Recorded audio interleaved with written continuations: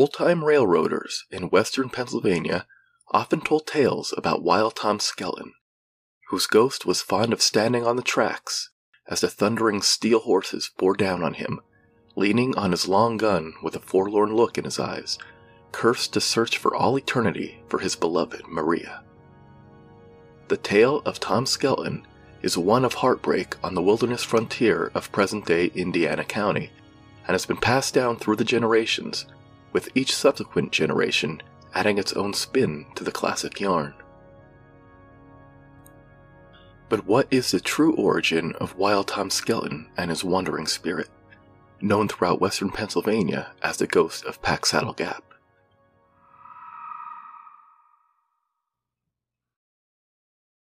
The earliest recorded version of the ghost story dates back to 1851, when the legend was written about by Dr. Frank Cowan, a physician from Greensburg who served as President Andrew Jackson's personal secretary.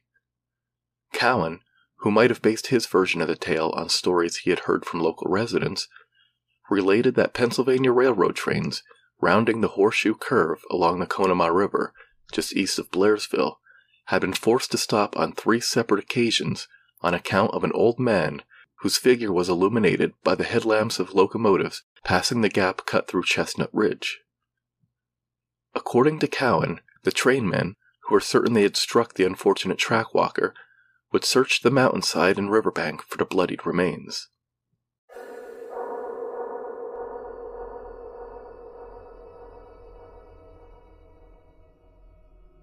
But the light of the lantern has not revealed to the engineer, nor the light of day to the laborer, the mangled body of Wild Tom Skelton, the weird old man that haunts Packsaddle Gap, wrote Dr. Cowan.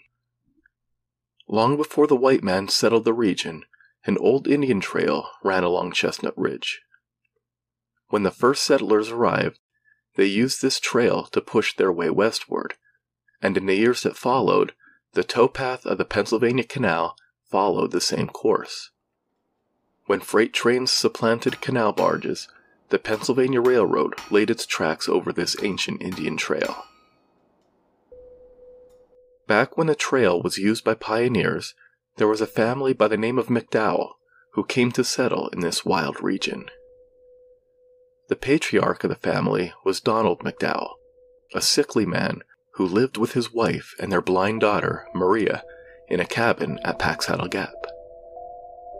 Because of her striking beauty, the local Indians had taken to calling the young woman New Moon, and a nickname stuck with her. It was Tom Skelton, a strapping young frontier hunter who helped the infirm patriarch of the McDowell clan construct the cabin, and it was during this time he met and fell madly in love with Maria.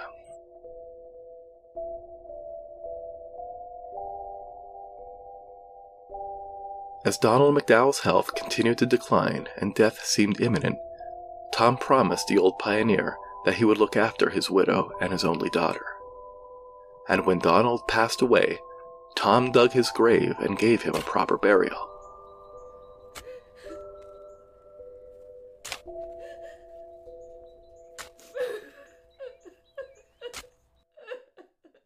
Tom was fully aware, however, that his was a tall promise to keep, for the childhood illness that had left Maria blind had also left her frail and weak, and McDowell, who learned how to make medicine from the Indians, had made a daily routine of gathering snake root and pipsissewa to treat her frequent coughing fits.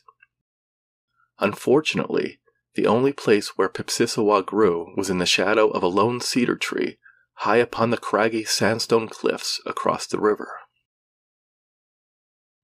With Widow McDowell too old and frail to gather these herbs, Tom Skelton eagerly volunteered, but eventually there came a time when the sought-after plants were in short supply. Tom widened his search, disappearing for days at a time with his axe and rifle, in search of the valuable herbs for Maria's medicine and small game for the dinner table.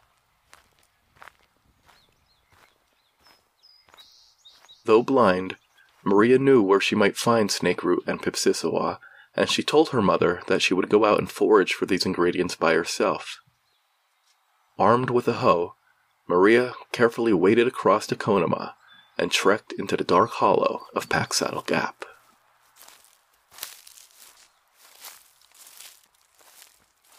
As fate would have it, Tom was descending Chestnut Ridge on his way back to the cabin when he heard a rustling in the brush near the lone cedar tree atop the sandstone bluff. Thinking it was a deer, Tom fired his rifle and raced to the spot where the creature had fallen.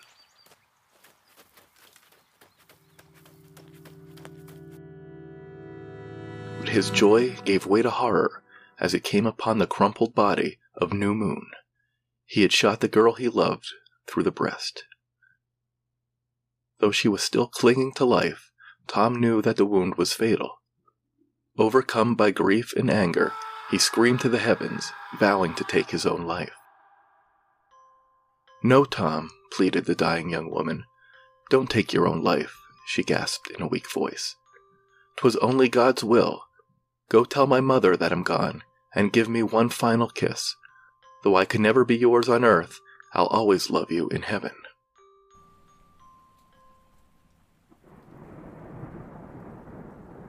The sky darkened as Tom made his way back to the cabin, and by the time he told Maria's mother that her beloved daughter was dead, the rain was pouring down.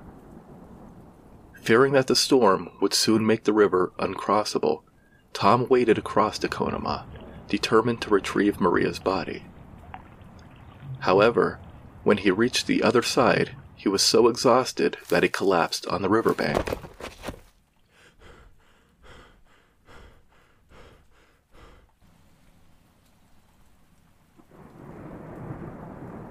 It was a mighty burst of thunder that finally awakened him, and when Tom cast his gaze to the top of Chestnut Ridge, he saw that the lone tall cedar tree had been splintered by lightning.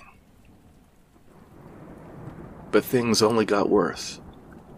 As the waters of the Conemaugh continued to rise, Tom scrambled up the ridge for safety and watched in helpless horror as the McDowell cabin was swept away, taking the old widow along with it.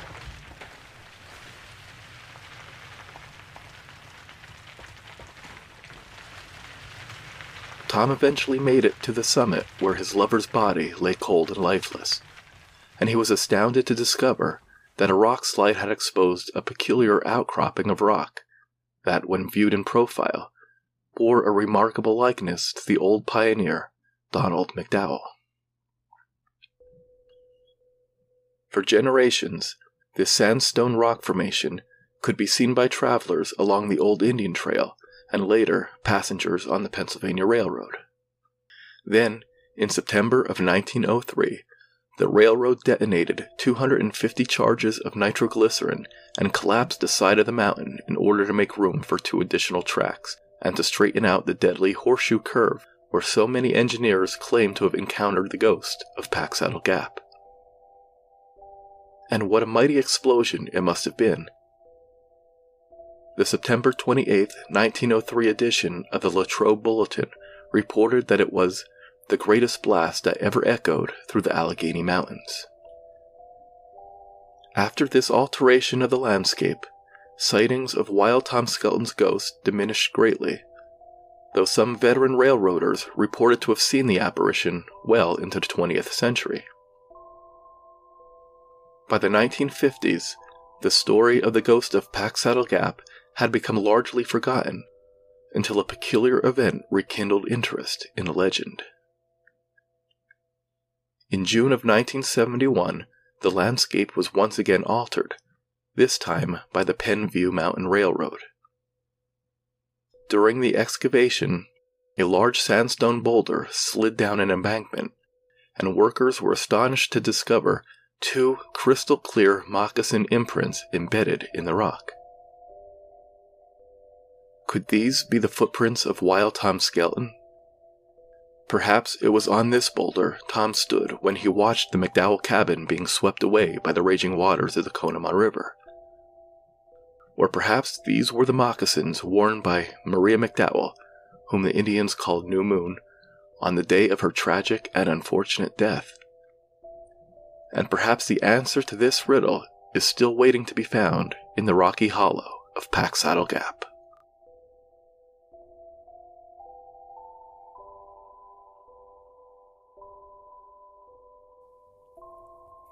Pennsylvania Oddities. If you enjoyed this podcast, look for my latest book, Pennsylvania Oddities Volume 2, available at Amazon, Barnes & Noble, and Walmart.com, or through the Sunbury Press website at www.sunburypressstore.com. The Pennsylvania Oddities podcast is written, produced, and narrated by Marlon Bressi. Theme music composed by Marlon Bressi. Sound effects courtesy of freesound.org. Find the Pennsylvania Oddities podcast on Spotify, Google Podcasts, Anchor, Breaker, Overcast, Apple Podcasts, iHeartRadio, and anywhere else you find your favorite programs. New episodes on the 1st and 15th of every month. Bye-bye.